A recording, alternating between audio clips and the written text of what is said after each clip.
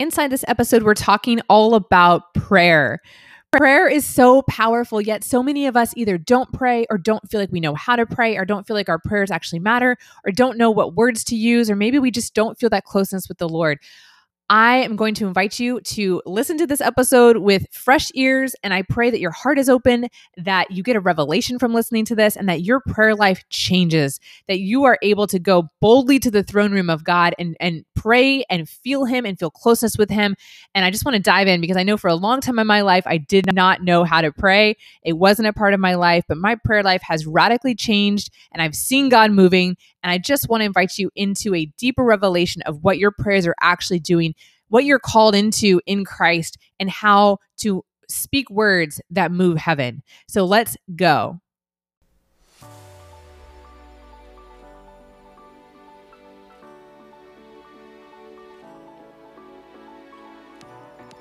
Welcome to Your Will Be Done, which basically means, okay, God, I am done doing it my way. I surrender.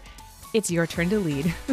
This is the show for ambitious Christian women. Maybe you're a mom, a wife, a business owner, a corporate employee, or let's be honest, all of the above.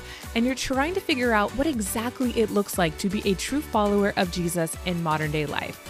What does surrendering it all and letting God lead actually mean when you've got bills, responsibility, kids to provide for? Whether you've recently been born again and this whole Christianity thing is brand new to you, or you've been a Christian for years and you want that fresh fire and deeper intimacy with God, and you really wish you had a girlfriend to help you navigate this entirely new and often very countercultural path, hi, that's me.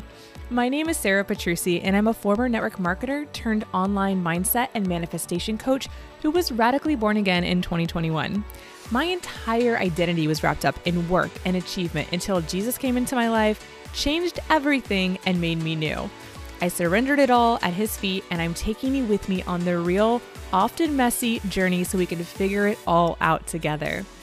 I won't claim to be an expert, and I'll always tell you to test everything I share by going to your Bible, but God is teaching me a ton, and He is radically transforming my heart and my mind.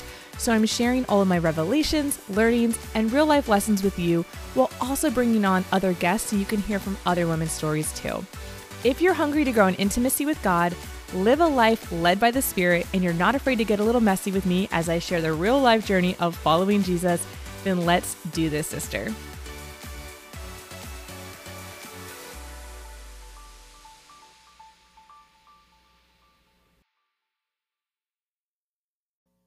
Welcome back to the show. Today we're going to be talking all about prayer, and I'm going to tell you, you might hear some little voices in the background. My son and my husband are in the other room, and it is what it is. It's a busy house around here, and I was going to wait on this, but you know what? We're just going to go with it. So today we're going to talk about prayer, something so simple, yet so important, so profound, something that's so valuable.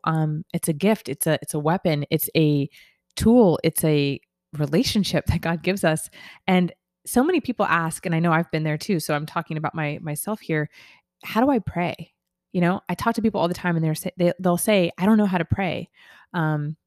Or does God hear my prayers? Or I'm not even sure what to say to God. I'm not even sure how to pray.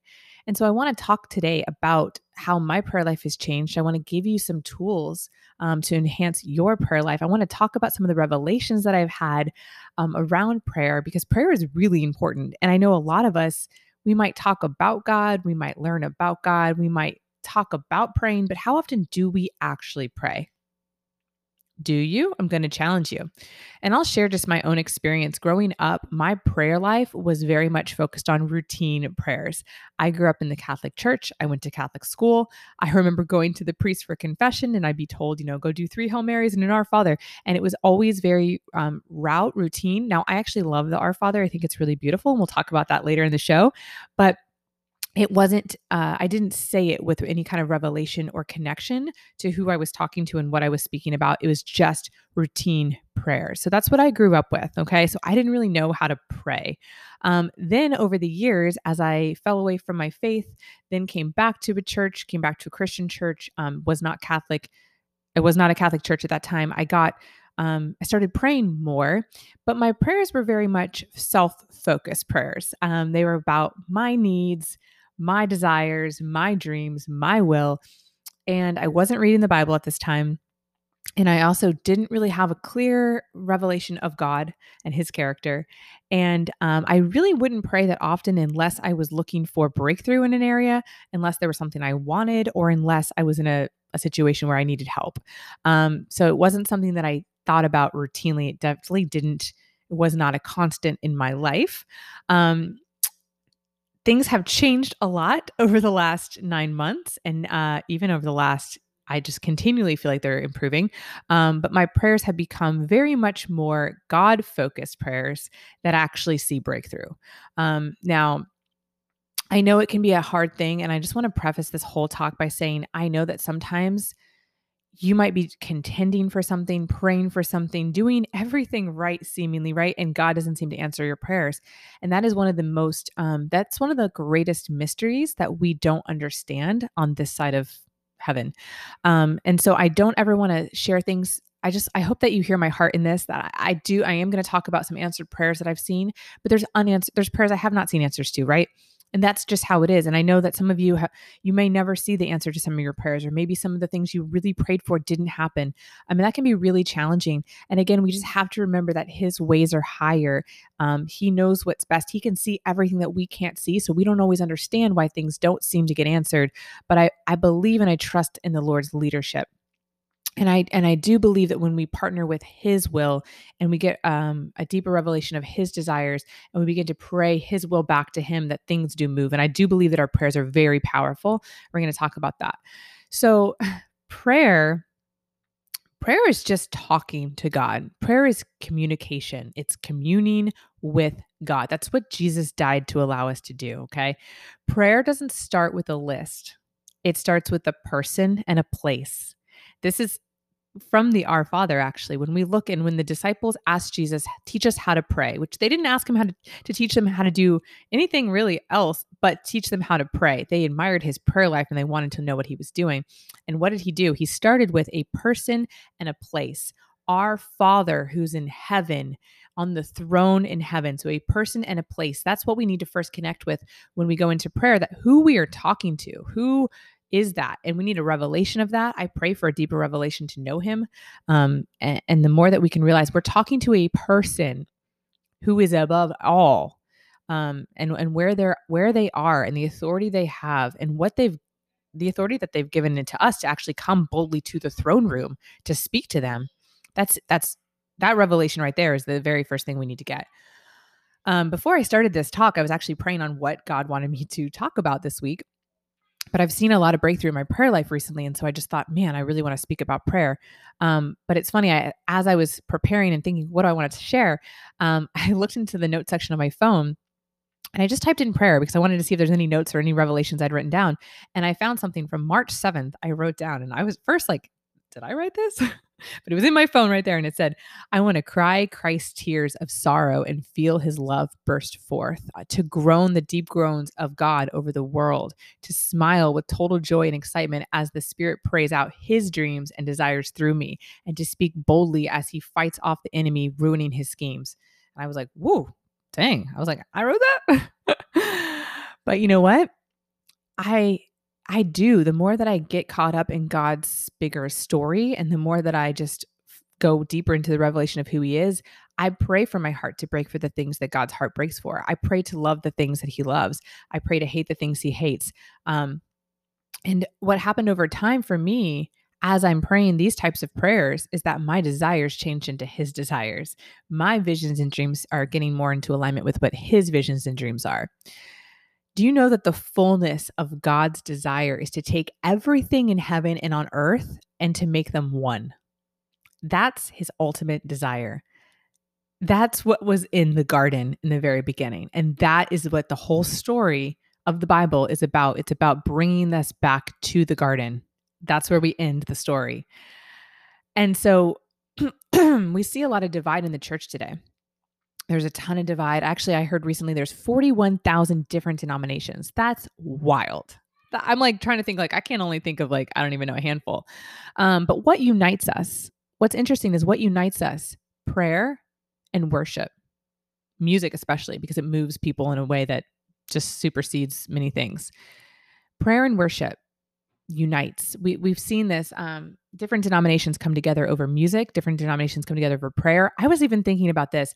How many times, even someone who's not necessarily a believer, if you offered to pray for them, oftentimes people are going to accept that prayer. They're going to say, yes, you can pray for me. Prayer is a unifier. Prayer is a powerful thing. Okay. And so a lot of us think that we can't pray. Or we think there's like a right way to do it, or we have to have this specific strategy, or like know this like secret way to do it, or that we're not right with God enough to actually pray, or that we have to go to someone else who's more spiritual than us to be able to actually have our prayers answered. I think it's Exodus, I want to say it's around 34. Check for yourself where exactly what chapter, but it's the whole story of when Moses goes up to Mount Sinai and he goes up to speak with God, and the people are afraid. And the people actually are like, no, Moses, you go for us. Right. They're like, you be the one that talks to him. And I think about the Old Testament temple of God and how the high priest was the only one who could go and be the intercessor between the people and God. And he would go into the deepest place, the holy of holies, the like third realm basically of the temple, where God's presence in the tabernacle really was. And he was that intercessor. And so he would be the one that did the sacrifices and, came out to the people. And then we had Jesus come onto the scene, right? And Jesus came to became our great intercessor, the true mediator, the true connection. And through him, we are seated, the true connection between human and God, right? And through him, we are seated in heavenly places. And because of what he did on the cross, because of what he did for us, we have full access to the Father, to the throne room of God through Christ. Like, let that sink in. And I was just, I'm in a course right now where we're really diving deep into Revelation 4 and 5, which is the throne room of God. And in Revelation 4, the elders are sitting, they're seated. People don't sit in the presence of God. In the Bible, people fall on their face. People are trembling.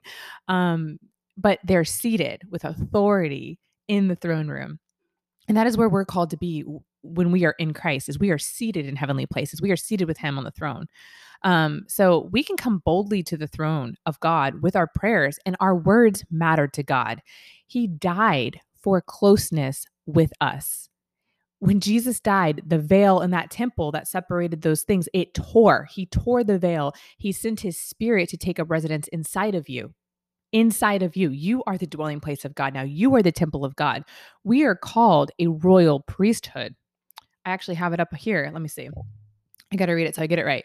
You are a chosen people, a royal priesthood, a holy nation, God's special possession, that you may declare the praises of he who called you out of the darkness and into his wonderful light. 1 Peter 2:9.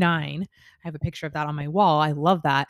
But we are called a royal priesthood. Do you know what the first job of a priest is? It's to minister to God, and it's to pray to God and to speak to God, and then to be that in between, that mediator, that intercessor between the people and God. That is intercession. And we are all called as believers into that ministry. Yet many believers don't pray. Why? I think there's a few different reasons. I was brainstorming. Number one, I think pride is a big thing. Pride and self-sufficiency. We think that we've got it all. We think that we've got it. The world tells us that we've got to do it all ourselves, that we've got to take care of us, we've got to do all these things. And there's a lot of this self-sufficient independence nature around just humanity. And so we don't go to God until we're basically at our rock bottom moment. We don't even think, because we think we got to figure it out on our own. Or sometimes, this is false humility, maybe appearing as pride. It's the opposite. It's when we don't think our problems are big enough to go to God. So we're like, well, I'm not going to bother him with that because, he doesn't care about my things. No, yes, he does. So that's one. Idols. We seek other things besides God to help us.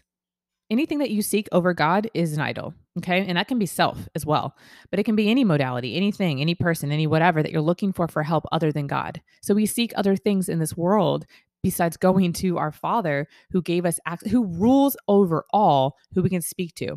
We don't do it. Another reason I think is unbelief.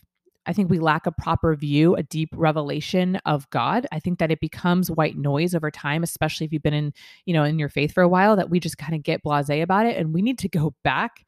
We need to remember who he is. We need to look at the Bible. We need to have maybe listen to a new person's perspective. Maybe we need to get around some people. We need to pray for the spirit of revelation to hit us because we need a fresh view of God. And I think another thing with unbelief is that we don't really know what he wants. And when we read the Bible, it becomes clear. It becomes, just clear what his will is. And I think a lot of us will, and I'm guilty of this. I've asked for healing for people before, and I've come to God saying, God, if it's your will you heal them? Well, it's always his will to heal. If you look in the Bible, you'll see that Jesus never turned anybody away from healing. He never said, nope, sorry, it's not my will to heal. No, every single person, it was his will to heal. So we need to come boldly and believe and have faith that that is his will. Okay. Now we might not always see everything that we ask for to be done and everyone to be healed, unfortunately. And I don't understand why, right? That's the mystery of God. We might not see it on the side of heaven. And again, I don't know why, but I do know that we need to hold on to our belief. Everything we do in our faith, in the Christian faith, has to do with belief, has to do with faith. So you pray with faith and belief that it is his will. Okay. It will be done. We have to hold on to that. Okay. I think another thing is we lack a revelation of our identity as royal priests. Hebrews 3:1 says, therefore, holy brothers and sisters, we share in the heavenly calling. Thoughtfully and attentively consider the apostle and the high priest, capital, meaning Jesus, whom we confessed when we accepted him as Savior, namely Jesus. So I think we don't think that we are worthy of acting in this way. We don't see ourselves as this. We don't realize that we are called into the ministry of intercession. We don't realize that we are actually able to come boldly to God, that we are, that's literally what we are, I think another thing is we don't realize the impact of our prayers. This was a big revelation I've had recently as I just thinking about how God hides powerful things as seemingly appearing weak things on earth. Okay. God hides power in seemingly weak looking things. So prayer can look very weak. Fasting can look very weak. In fact, it does. It makes us weak. But when we do things that look weak, we're actually activating power in the spiritual heavenly realm. Okay. So we need to get a new image of prayer. God has shown me visions when I'm praying. I now picture it as like these, if I'm praying for breakthrough, if I'm praying off demonic strongholds, if I'm praying for someone to be, praying against the enemy's schemes, I actually see visions of my prayers going up like swords. And I think about the words that I'm declaring as just like, whoosh, like killing off the enemy's plans and attacks and just like boom, boom, boom in the spiritual realm, right? We have to visualize that power. I think about when we're praising God and we're submitting our requests, or we're submitting our worship or adoration, like our prayers go up and float up to heaven like incense, and they just create this aroma. They create this fragrance in the throne room of God. And I really believe that the battle is won in the spiritual realm before we see our prayers actually manifest in the physical realm. So I believe that we have to actually get the battle won in the spiritual before we see it happen in the natural. And this reminds me of Daniel, the book of Daniel, when he's praying and fasting for 21 days. And then later when I think it's Archangel Michael, is it Michael or Gabriel? Michael shows up and was basically like, I've been fighting this principality in the spiritual realm for these last 21 days. And now here I am to give you this message. And it's like, what if he had stopped early? There was this whole battle going on in the spiritual that he didn't know, but his prayers were working that, and they were working on his behalf to bring him this revelation, this message, this vision. So you just have to think about, there's a whole another realm going on that we can't see, but our prayers are activating that, and heaven is moving on our behalf, and we are breaking strongholds of the enemy, and we are attacking schemes of the devil, and we don't know what's going on, but there are angels and God himself and Jesus is interceding for us on the throne. It's pretty powerful. So I don't know if you realize this, but Jesus is in full-time ministry right now. He's not here on earth anymore, right? The Holy Spirit is here with us, but Jesus is on the throne and he is in intercession. He is praying on our behalf to the Father. So is the Holy Spirit. We're told in Romans 8 that when we don't know what to pray, the Spirit prays on our behalf and Jesus prays on our behalf. So we have two of the three of the Trinity praying on our behalf. Prayers matter, and our words activate this, okay? One thing I would really suggest is starting a prayer journal. Write down the things that you're really contending for, that you're praying for, and then write down when your prayers get answered, because this builds your faith. And this is something you can come back to later when you are not feeling very confident in maybe your prayers or you're not seeing an answer and you can remember what he's done. Okay. Um, so what does God want? What is God's will for my life? That is such a common question. And I've asked it so many times myself. I know a lot of us do. But friend, do you know what God wants? Do you know what God really, really wants? He wants intimacy with you. He wants closeness with you. He is not satisfied with living in a tabernacle, in a temple. He's not satisfied even, Jesus came to earth and that was God walking with us, tabernacling with us. God came down to heaven and earth, literally, but that wasn't even good enough. He wants to be in us. He gives us his spirit to live and dwell in us. So he wants closeness with you. Yes, he wants all of you. He wants to hear from you. He wants to hear what's on your mind. He wants you to speak to him about what's on your heart, what's on your mind, what's going on in your life. And yes, he knows everything. So sometimes we're like, but he already knows. He does. But when you speak it to him, you invite him in. You invite him in to help. You invite him in to heal, to cleanse, to transform, and to deal with it. And there's just one thing I want to say is that there's no wrong way to pray. That is a lie from the devil. And that is a spirit of religion. There's no wrong way to pray. God just wants relationship. Sometimes we might fumble over our words in the beginning. We might even go to him and say, I don't even know how to do this, God, but I'm just going to speak what's on my heart. He loves that. And yes. And the more that you read the word, the more that you immerse yourself in the Bible, I'm going to talk about praying the Bible back to God. That is powerful. The more that you'll get his words on the inside of you and they become words you speak back to him. But there's no wrong way to pray. Pour your heart out to him and he is listening. Okay. God just wants relationship with you.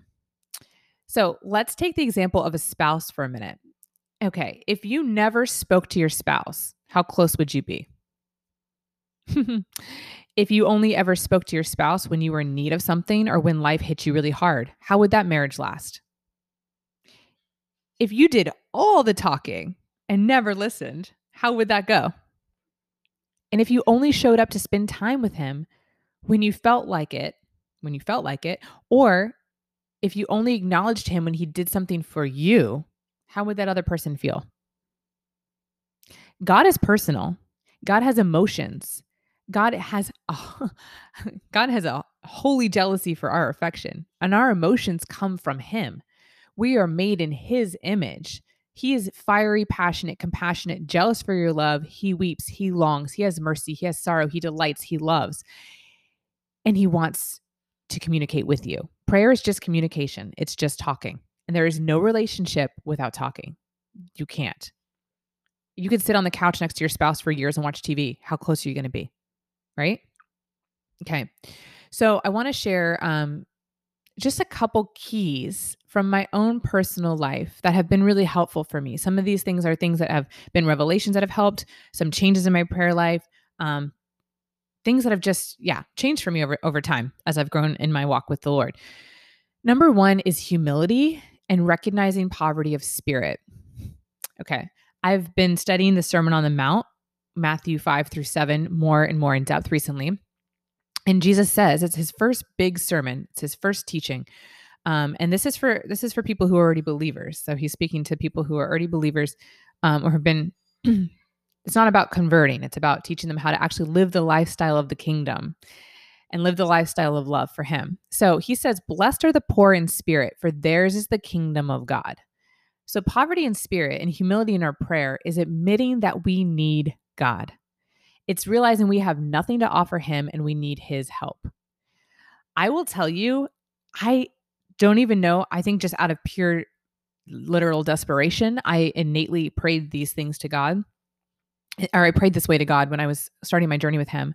And I'm going to give you some examples because I saw God move. And I had to really reflect on what was it? It was humility and poverty of spirit. Okay, so when I first had Jesus show up in my life and I was like, okay, God, who are you? All right, Jesus, who are you? If we're going to do this whole thing, I need to know you. I don't know how to love you. I don't know how to receive love. I don't know how to love. And I literally told him that. I said, I don't even know you. I don't know where to start. I don't know how to love you. I have a lot of walls up and I know I need your help. Can you help me? And just giving him the whole reality of I don't even know how to do this. I think you could do this with prayer. God, I don't even know how to pray. I don't even know what to say. It's like admitting that you know nothing, and God loves that. He will fill you. He will answer. He will show up. He broke the walls down for me. He poured his love into my heart. He allowed me to receive, and he allowed me to experience love. I was like, whoa, thank you, God. But it was because I came to him really like, I don't even know where to start. And I think so many of us let that hold us back from coming to him because we think, I don't even know where to start, so we don't do anything. No, no, no. Go to him and tell him that you don't even know where to start. You don't know how to do this. When I was studying the Sermon on the Mount and I'm reading the lifestyle of that, I'm like, wow, God, this is hard. Like, this sounds hard. This sounds intense. And it is, because in our flesh, we can't actually live that out. We need the Holy Spirit to do it. But literally, the deeper you fall in love with God, the more you want to live his ways. So I go to him and I say, God, I don't know how to do this. This is counter every way I've ever lived my whole life. This is countercultural. This is counter my normal fleshly ways, my natural ways. I was a very selfish person, and I am by nature. And so it's like, but I want to. So I have the desire, but I realize I cannot do it without your help. And God will help you. That is literally what he does with the Spirit. He will enable you. Same thing happened when I was convicted on giving up drinking. I had this whole morning that was just filled with like tears and like realizing this was a generational curse that we were breaking here. And I just said, God, this is the one thing I never wanted to be convicted on, because I like alcohol. I like socially drinking. I definitely never thought I could. I was the girl that, I might have said this on another podcast, but every 21 days of prayer and fasting in my church, I'd give up wine, and I would struggle with it so hard. Or I would try to make excuses like, well, maybe it's just like wine in the house, but if I go out to dinner, I can do it. Literally, as soon as the 21 days were up, I'd be out buying wine like right away. Like, not even to the full 24 hours. It was like that Sunday evening. It's like, oh, we're done. I have some alcoholic tendencies. Okay. So just being real. When he convicted me on this, I went to him and I said, listen, God, I love you. And if you want me to give this up, which I believed it was because of a protection, I was experiencing some warfare. And I think that the devil that's a way where he was going to try to get in. And God was telling me at this time, we're going to cut that off. And so I went to him and I just said, I cannot do this on my own. I know myself. I cannot. So if you are asking me to do this, God, I say yes, but I need your help. I have had supernatural help. The desire's been taken away. It's been almost 4 months now, and I'm giving him all the glory. This is not me. Okay. So that's what I mean by humility and poverty of spirit in our prayers. Coming to him and saying, I cannot do this. I need your help. Okay. The second thing that's been huge that I think is so powerful that a lot of us, maybe you do, maybe you don't do. I'd love to hear from you. Praying God's word back to God. Praying the Bible back to God. So the Bible is his perfect will. It is his word. And the more that we get caught up in his vision, his dreams, his bigger story, or even just his commands and his promises, and then we pray those back to God, he answers those prayers. Okay. Power is released when God's word is spoken back to God. And it's coming into agreement with God. I want you to look these up. There's two that are really, really powerful. They're actually apostolic prayers that were given in the word that are very powerful to pray back. And I make these almost a daily prayer. Ephesians 1 and Ephesians 3. I don't have Ephesians. Hold on one second. I do have it somewhere. I have it right here, actually. Ephesians 1, 17 through 22. I can read you my version. I wrote it out as a prayer for myself personally. It says, Father, I want to know the hope of your calling. Pour your spirit of wisdom and revelation upon me so that I may know him better, Jesus. Holy Spirit, open the eyes of my heart so that I may be enlightened and know, truly experientially know the riches of your glorious inheritance that you have given me, and help me know the power, your incomparably great power for me by your spirit in me, to know and deeply experientially, I want to experience it. Your same power that raised Christ from the dead, that he lives in me and rules over all. So that's the Ephesians 1, 17 through 22 prayer. And my husband wrote it out a little bit different, but go look that up in your Bible and pray it back to God, because having the spirit of wisdom and revelation fall upon you is everything. The spirit of revelation is, okay, so when God reveals God to the human spirit, it's amazing. That's what the spirit of revelation is. And that's how you get a deeper revelation of who he is. You get a deeper revelation of the word. The word comes to life. You have these like amazing things that pop up in your mind. It's awesome. It's the work of the Holy Spirit, and it'll make you on fire. The second one that I love, I actually have this printed on my wall. You can download it on Etsy. There's some really cool pictures and canvases and stuff, but it's Ephesians 3:14 through 21 prayer. And so this one is, I wrote out, Heavenly Father, I come before you and I pray that out of your glorious riches, that you strengthen me with the power through your Holy Spirit in my inner being, so that Jesus Christ may dwell in my heart. Precious Holy Spirit, root me and establish me in love and allow me to know, deeply experientially know and grasp how wide and how deep and how long and how high the love of Christ Jesus is, and to know and experience his love for me that surpasses understanding, and fill me to the measure of all of the love and fullness of God. Okay, those are powerful prayers. And you might be saying, whoa, that doesn't sound like what I normally pray. Like, that's not asking for like all the things I want in my day or like protection for my family. Because honestly, if we start by being rooted and established in him and the identity of ourselves in him, and we have his love ruling our hearts and we have his who he is, like honestly, a fresh revelation of Jesus will solve 10,000 lesser problems. It just does. So we need that first. So it's very, very powerful. Okay. So that's praying the word back to God. You can do this with any part of scripture. You can do this with the Psalms. The Psalms are actually all prayers. So what I like to do is I read a section of the Bible, and if it's resonating with me, turn it into a prayer and say it back to God.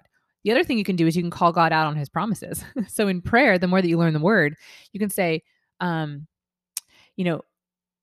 Matthew 6 or 7, right when Jesus is talking about how he says, do not worry about your life, for what you will wear, what you'll eat, look at the birds, I take care of them, all the things. So if you're in a season of stress or anxiety or worry, you can actually say, God, you promise me not to worry about my life. You promise that you will take care of me. How much more precious am I than the flowers and the birds to you? You promise that, God. And so I trust you on that. And you can call him, like not call him out, but like call him up on his promises and pray those back and ask for that supernatural peace to flood your heart. And that's really powerful. Another one that I like to do is Jesus' prayer in John 17:24. This is one of my favorite verses lately. It's just like completely wrecked me. It's Jesus right before he's about to die. He's praying to the Father, one of his last prayers, and it's in front of the disciples, and it's for you. It's for us. And he prays to the Father and says, Father, I desire, that right there, I desire that those that you've given me, that they may be with me where I am and behold my glory. And then he goes on to talk about that the love that you have for me may be in them. And so I pray that back and I say, Jesus, you say you desire that I'm with you where you am. Well, I desire that as well. I want to behold your glory. I want to be with you where you are. I want to feel closeness with you. So we're coming into agreement with God's word. That is powerful, and he will answer those prayers. So turn the Bible back into prayer if you don't know what to pray. I've done this with the armor of God as well. The armor of God in Ephesians 6, when I was going through spiritual warfare, I turned basically the whole book of Ephesians. I would read a section and then I would say, Father, you say this, this, this, help me with this, this, this. Like, you can turn it back into prayer. Okay. So you can see here, we're not only talking to God about our needs, but we're talking with praise and with longing for him, with adoration. And we can do this all day long. This is pray without ceasing. We can do this throughout our day, just talking to him. Talk to him in your car. Something good happens, thank him. Just little things that you can say throughout your day to acknowledge him. You have a relationship, like the Holy Spirit lives in you. And so do you ever acknowledge him? Do you ever speak to him? He's there to help you. He's the teacher. He's the comforter. He's the peace giver. He's the love giver. He's the one that leads you into all truth. He's the one that reveals Jesus. He makes the Father and Jesus real to us. So we should and we can talk to him all the time. Okay. The other thing is that asking God what he wants or what's on his heart.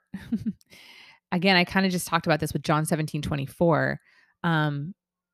And I said, I've already said this to you, that 10,000 lesser problems are solved with Jesus. So if we can just get a deeper revelation of him, that can fix so many things. It just takes us above all of the other issues of life. Okay. Not that they're not important, but your perspective completely changes. And again, he wants closeness with us. That's what he wants. He wants closeness with us. He wants to restore the Garden of Eden. Okay. And another thing that's really huge is the revelation of partnership. So God is not a dictator. Okay. He invites us into heavenly places seated with him, in him, to co-labor with him, to bring his kingdom down. The Our Father is literally like, your kingdom come, your will be done. Okay. We are invited to co-labor.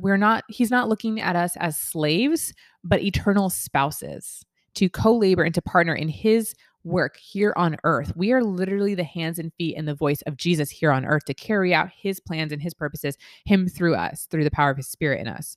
So he invites us to partner with him through our words, through our prayers, and then to release his power into this world. That is huge. So we need to get a revelation of that partnership. Okay. The other thing that the revelation that I kind of shared this already, but the revelation of the power of prayer, the secret weapon that he gives us, right? It's not secret, but a lot of us don't always do it.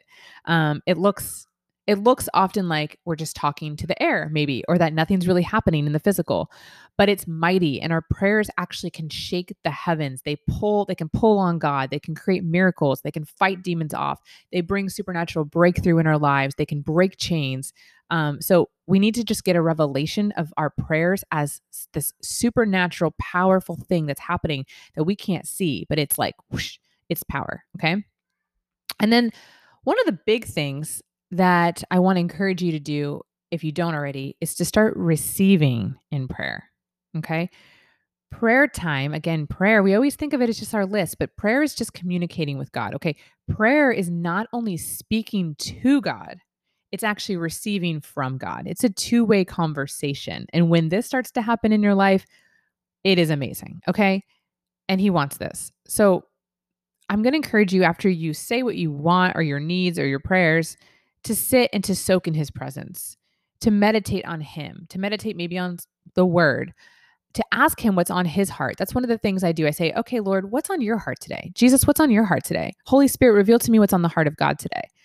And allow him then to fill in the answers, or ask him questions about the Bible. If you're reading something and you don't understand it, Holy Spirit, what does this mean? Can you expand on this for me? That's literally what he's there to do. I mean, I had this question with a lot of the things in like supernatural stuff. I was learning about gifts. I was learning about, the prayer language and baptism of the Holy Spirit and praying in tongues. And some of that, I had some false doctrine, or I had some things I was a little scared of. And I asked him, I said, you know what, who better to ask? We can go Google, we can see everyone's going to have a different opinion. But if we just ask the Holy Spirit to reveal to him the gifts and what he wants for us, he did it for me. He'll do it for you. I asked him about it. I said, show me about this. If it's from you, I want it. If it's not, I don't. Help me understand. Is this real? Is this not? Help me understand. And he did. So ask him. Okay. And sit and listen.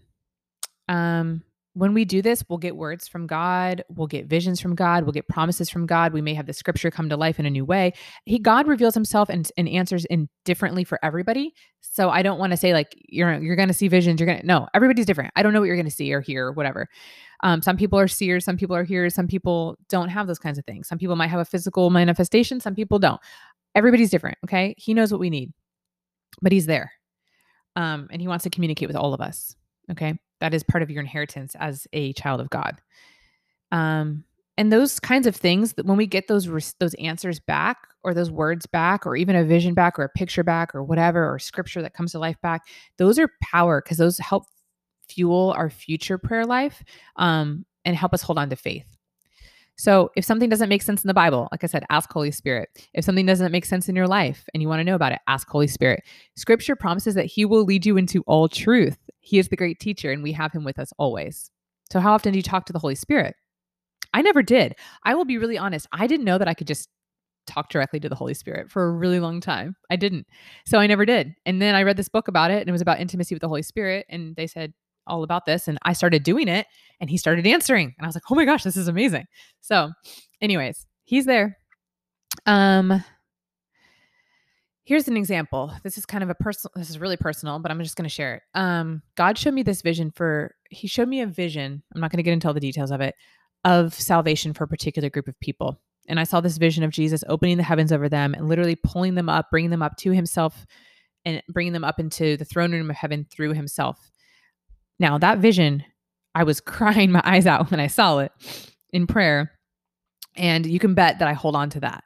I hold on to that vision. I hold on to that promise, and I believe for it, and I pray for it, and I contend for it. And I believe that that promise is going to happen. I don't know when, but I'm going to keep praying for it. I'm going to keep believing for it. And I'm going to say, I start to pray back, Jesus, you're going to do it. Okay. So that's the power of like receiving things from God, is that then we hold on to those. So some key takeaways. We're getting close to the end. Key takeaways. Talk to God. Talk to God. Talk to the Holy Spirit. Talk to Jesus. They're a person. God's a person, okay? He's a person. The Holy Spirit's a person. They're there with you and in you and desiring you. And it may feel funny at first if you're not used to it. That's okay. Tell him that. He knows it. He loves you. He's fine. You can't surprise him with anything, okay? You can't mess it up. Just spill your heart out, your worship, your praise, your worries, your desires. Ask about his.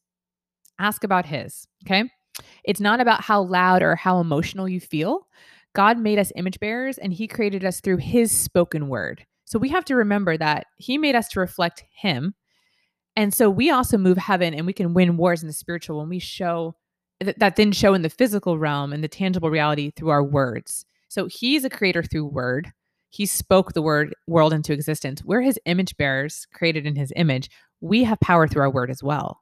We can curse people with our words. We can condemn people with our words. We can move heaven with our words. And so we have to remember that our words are powerful.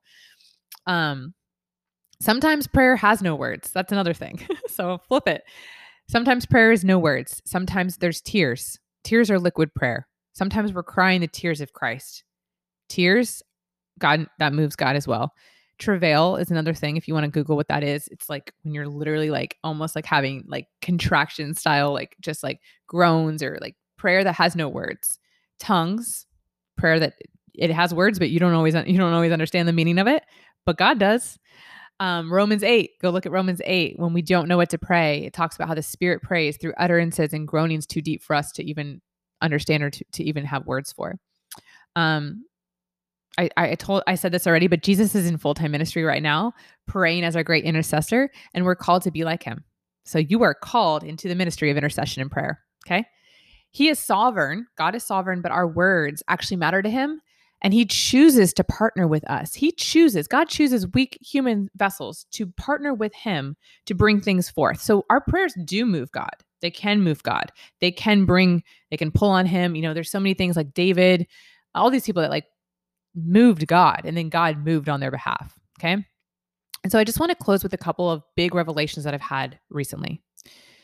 First things first, these kind of relate to prayer, kind of just some things I want to share. Number one, I was studying the Sermon on the Mount, like I said, and this was the first big sermon that Jesus preached on how to live the lifestyle of loving God. And it's not easy. It's tough teaching, right? But one of the biggest revelations I had about God is that God is not giving us these strict rules to follow and this way to live that seems impossible, this impossible standard, to be some harsh, strict dad who wants to take all of our fun away. No. A holy God desires, his number one desire, his dream is to be really intimate with us. He wants to be with us. He wants to flood us with his love, his spirit, his joy, his peace. But he cannot come close when we are in sin, because a holy God and sin don't mix. They're not compatible. So he asks us to live holy because he loves us so much and wants closeness with us. His asking us to live this way is his desire out of closeness with us. He also knows what's best for us. And so when we can get a clearer revelation of him and his beauty and how amazing his presence is, we want that too. So when we desire closeness with him, we want to live holy lives. And also, we go, but how? How? That seems really impossible to even live that standard. Right, because it is impossible to live that in our own flesh in our natural way, which is why he gives us the greatest gift, which is his spirit in us. I don't think we all take hold of the Holy Spirit's power as much as we need to, because it literally has the power to overcome everything. We need to pray. We need to study the baptism of the Holy Spirit. I don't know why church doesn't talk about that more.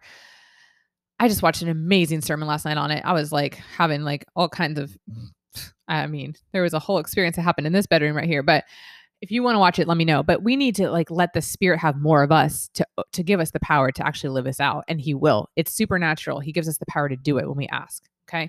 How much more would the Father give the Holy Spirit to those who ask? Luke 11 something. Go look it up. Okay. So the more that we realize God's motives, his heart motives, and how they're fueled by this passionate love and this longing to be close with us, the more that we are undone by that revelation and his love for us, the more we seek righteousness. And then the more he fills us to give us the ability to actually do that, the more we become one and heaven is available on earth. That is the whole purpose. That is what God is after. That is what fuels his heart. That's where this whole story is going. But we have the ability to experience that now because we have the ability because we have him in us. That is a huge, like, miracle. Okay. It's a miracle that we don't explode, that we have the Holy Spirit living in us. So pray, friends, daily for the spirit of revelation to fall upon you. Because when God reveals God to the human spirit, there's nothing else like it. There's nothing else like it. Light bulbs explode inside, like fire explodes in your heart. And we get the joy of having those experiences forever because we cannot, if we are bored, no, we need to pray for fresh revelation because God is eternal and there are 4 living creatures in heaven who are constantly filled with eyes, beholding him for eternity, never getting bored of looking at him. What is he doing that's wowing them, going, holy, holy, holy Lord God Almighty, 24/7 all the time for eternity? If we're not having those kinds of experiences where we're in awe and like sometimes undone and sometimes brought to our knees and just like, wow, then we need to pray for that because we are missing out. Just being real. Number 2, a life of deep closeness and connection with God comes from a life of repentance. Repentance is a gift. Now, this is something that I would have never said in the past or really understood. Repentance means to turn away from our old ways and to turn towards God. Okay. So I want closeness with God. That's one of my greatest desires. I've experienced a touch of him and I'm like, whew, you experienced that, you want more. So I pray to live holier and I pray for his help because I know I need a lot of help. Okay. So pray to the Holy Spirit. This is what I do anyways. I pray to the Holy Spirit to reveal sin, to reveal areas where where areas that are hindering intimacy with him. And he will bring to light those things in a loving and compassionate, in a gentle way. There is no condemnation in Christ Jesus. He will always bring it to you in love, in compassion. And then you confess it. And then you are made as clean as Jesus is when you repent in him. The Father sees you as Jesus when you are in him. You put on his righteousness. You put on his white robes, right? Like it's beautiful. There is such a beauty over like being convicted and turning away and then being filled with him. Like it's so amazing. So if you desire a close, real relationship with God, start by praying for him to show you areas of sin, confess, repent, and watch how he floods you with his presence. It's glorious. So I seek to be cut now because it's actually like awesome. Like I love to actually be made aware of the areas that I need to repent because it's freeing. Often if there are tears, it's freeing, it's cleansing. And he breaks up our hardened hearts and he pours his love into our hearts. And there is nothing like that feeling in the world. Okay. And honestly, that is God's dream, to have unity with humans. And he can do anything, but we also have influence on our closeness by our prayers, by our repentance, by our actions, by our lifestyles, and to continually discipline ourselves to put him first, to trust the rewards of knowing him is worth it. And it is. So just kind of looking at the Our Father, I was going to mention this. The Our Father is a model for prayer. And it's actually a revival prayer, I've realized. So we start with adoration, right? We're looking at the person and the place. Our Father who art in heaven, hallowed be thy name. Your kingdom come, your will be done. It's his will, longing for him. That's a revival prayer. That's saying, come, Lord Jesus. We want you to come back. We want heaven on earth. We know that your leadership is perfect. And then we pray for our daily needs or his leading or him as provider. Give us this day our daily bread. He knows what we need, but he asks that we ask him. And he promises to provide. Matthew 6, or is it 7? He promises to provide for his children. We are promised that. Go read that promise. Also, though, it's funny. I was thinking about this recently. It says, give us this day our daily bread, but Jesus is the bread of life. So it's kind of like, give us him. He's the solution. And then we go into forgiveness. Forgiveness is huge. I'm not going to touch too much on that in this one, but forgive people, forgive us. We ask for forgiveness for ourselves and for others. He gives us mercy, and so we show mercy. That's also part of the Sermon on the Mount. Blessed are the merciful, for they will obtain mercy. We can only give mercy to the extent that we have the revelation of how much mercy we've been given. So when you realize where you were before God and how he saved you from that, you're able to extend mercy to other people more. And that's what we're called to do. And then we ask to have him help us avoid temptation, which less sin. Less sin equals more of God's presence. You want to have more of God's presence in your life. You want to be closer with him. You want to hear him. You want to feel him. You want to know him more. Less sin. Okay. So more Holy Spirit having us. Pray for that. And then protection from the enemy. So that's the Our Father broken down. In closing, okay. I just want to share with you and invite you into some vision for revival and join me in revival praying. I have had this spirit of intercession kind of fall upon me, and just revival, this vision for revival has really become real. My current prayers are very much marked by revival praying. I believe God can come in and overtake cities, regions with his manifest presence. He's done it in the past. And I want to see the mass glorification of Jesus Christ. And I think that we are really in need of that right now. I believe that God is preparing bodies to house his glory. He is waking people up. He's pulling them out of the darkness. He's radically saving people. He's having people turn from their ways, especially the new age, and turn to holiness and desiring that. He's preparing us to house his glory. And the Sermon on the Mount lifestyle, prayer, fasting, poverty of spirit, mourning, longing, living holy, hungering for righteousness, that is preparing us. That is preparing us to be able to contain the glory. He showed me a vision of this. He showed me a vision of himself working on, it was actually an interesting vision recently of cars. And Jesus is working on these cars. And I realized it was a body shop. And he said he's preparing bodies. He's healing bodies and hearts and preparing them for his glory to come. And we have these signs of the times happening that, are happened, that are talked about in scripture. We see it. And it all points to it happening again in our churches, in our cities, in our regions, in our nations. Like, we are primed. The world needs Jesus. We have Joel 2 and Peter in Acts 2 promises that God's going to pour out his spirit on all flesh before the great and awesome coming of the Lord. So before the real big end time revelation of Jesus coming, okay?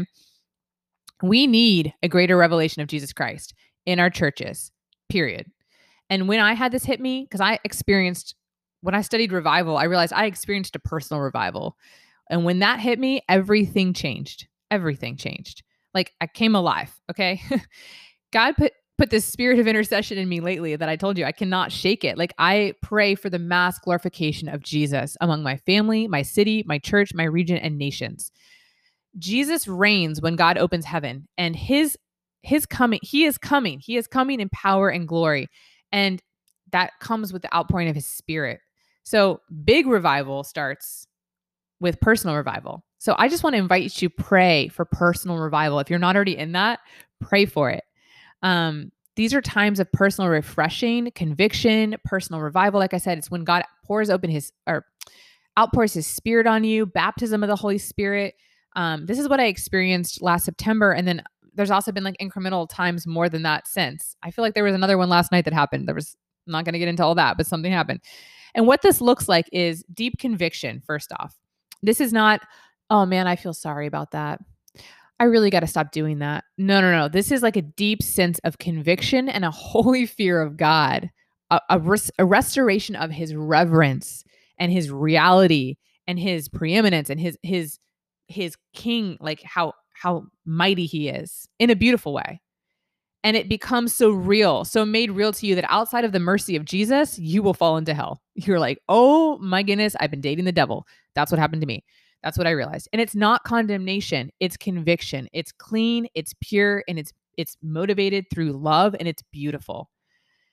Eternity becomes real to you. That opens up to your soul. Your perspective changes to a heavenly, more eternal perspective. And this is not something that we can make up on our own. We can't actually conjure this up, but we can pray for it. It is the work of the Holy Spirit, but I believe that we can pray for it. Luke 11 actually says that we can pray for it. How much more will the Father give of the Holy Spirit to those who ask? So we can pray for a greater revelation of Jesus. God loves to flex his son and break into dark hours of human history in our lives and silence all of the other narratives, the convos, the opinions, and just go, have you seen my son? And that will just change your life, okay?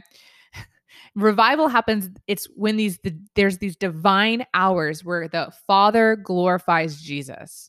This is literally what happened to me in my car on 9/22/2021 on a personal level. But I want to see this on a grand scheme.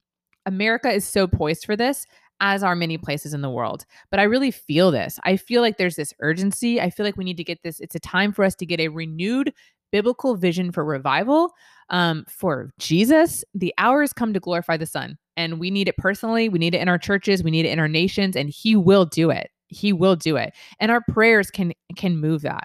So I ask that you join me in praying that God will open up the heavens and open up our eyes and our hearts and wipe away our doubts and our unbeliefs and give us this awesome revelation of His Son, of Jesus.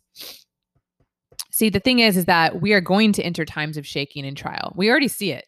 So if we do not have this, if we're not grounded and stabilized in this deeper revelation of who He is and His leadership and where He's ruling from, we will fall. Like, we will not be able to withstand it. We need it. So pray for it. Prayer is power. Prayer is earth and heaven meeting. Think about that. It's earth, humans, weak humans, communicating with a holy God of the universe, of the whole world. Like, it's amazing. So no matter where you're at in your journey, whether you're seeking a relationship with the Lord for the very first time, whether you're on fire and you have visions for massive revival like I do, or you're somewhere in between, He's waiting for you to come to Him, to talk with Him, and He will meet you there. He will meet you where you're at, and He will take you as deep as you want to go. You can have as much of God as you desire, and I think that is such a beautiful reality. So friends, take this. Take what you've been given. Take what Jesus died for and talk to God. Make it a part of your day. I do this in the mornings. It can look different. It can be throughout your whole day, actually. Don't limit it. And if you're married, get together with your spouse and start praying together. There is power in that. This is a whole nother topic, but they've done studies on this. The divorce rates for Christian couples and secular, non-believer couples is not that different. But the divorce rates for couples who pray together regularly, it's crazy. I don't remember the stats off the top of my head, but it's like so much less rates because prayer is power. All right, that's what I got for you today. Take this and run with it, friends.